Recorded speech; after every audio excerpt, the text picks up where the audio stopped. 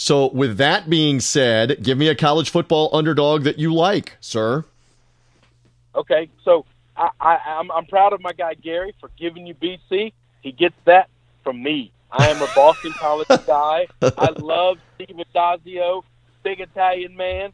He is running things there. Listen, they've played a really great season so far. They ran out of the house against Kansas early on. That was just one of those I can't explain. But then they went toe-to-toe with Wake Forest. Wake Forest is undefeated. And Wake Forest might be undefeated all the way up until Clemson. That's a good football team. And they gave them all they wanted, covered the line.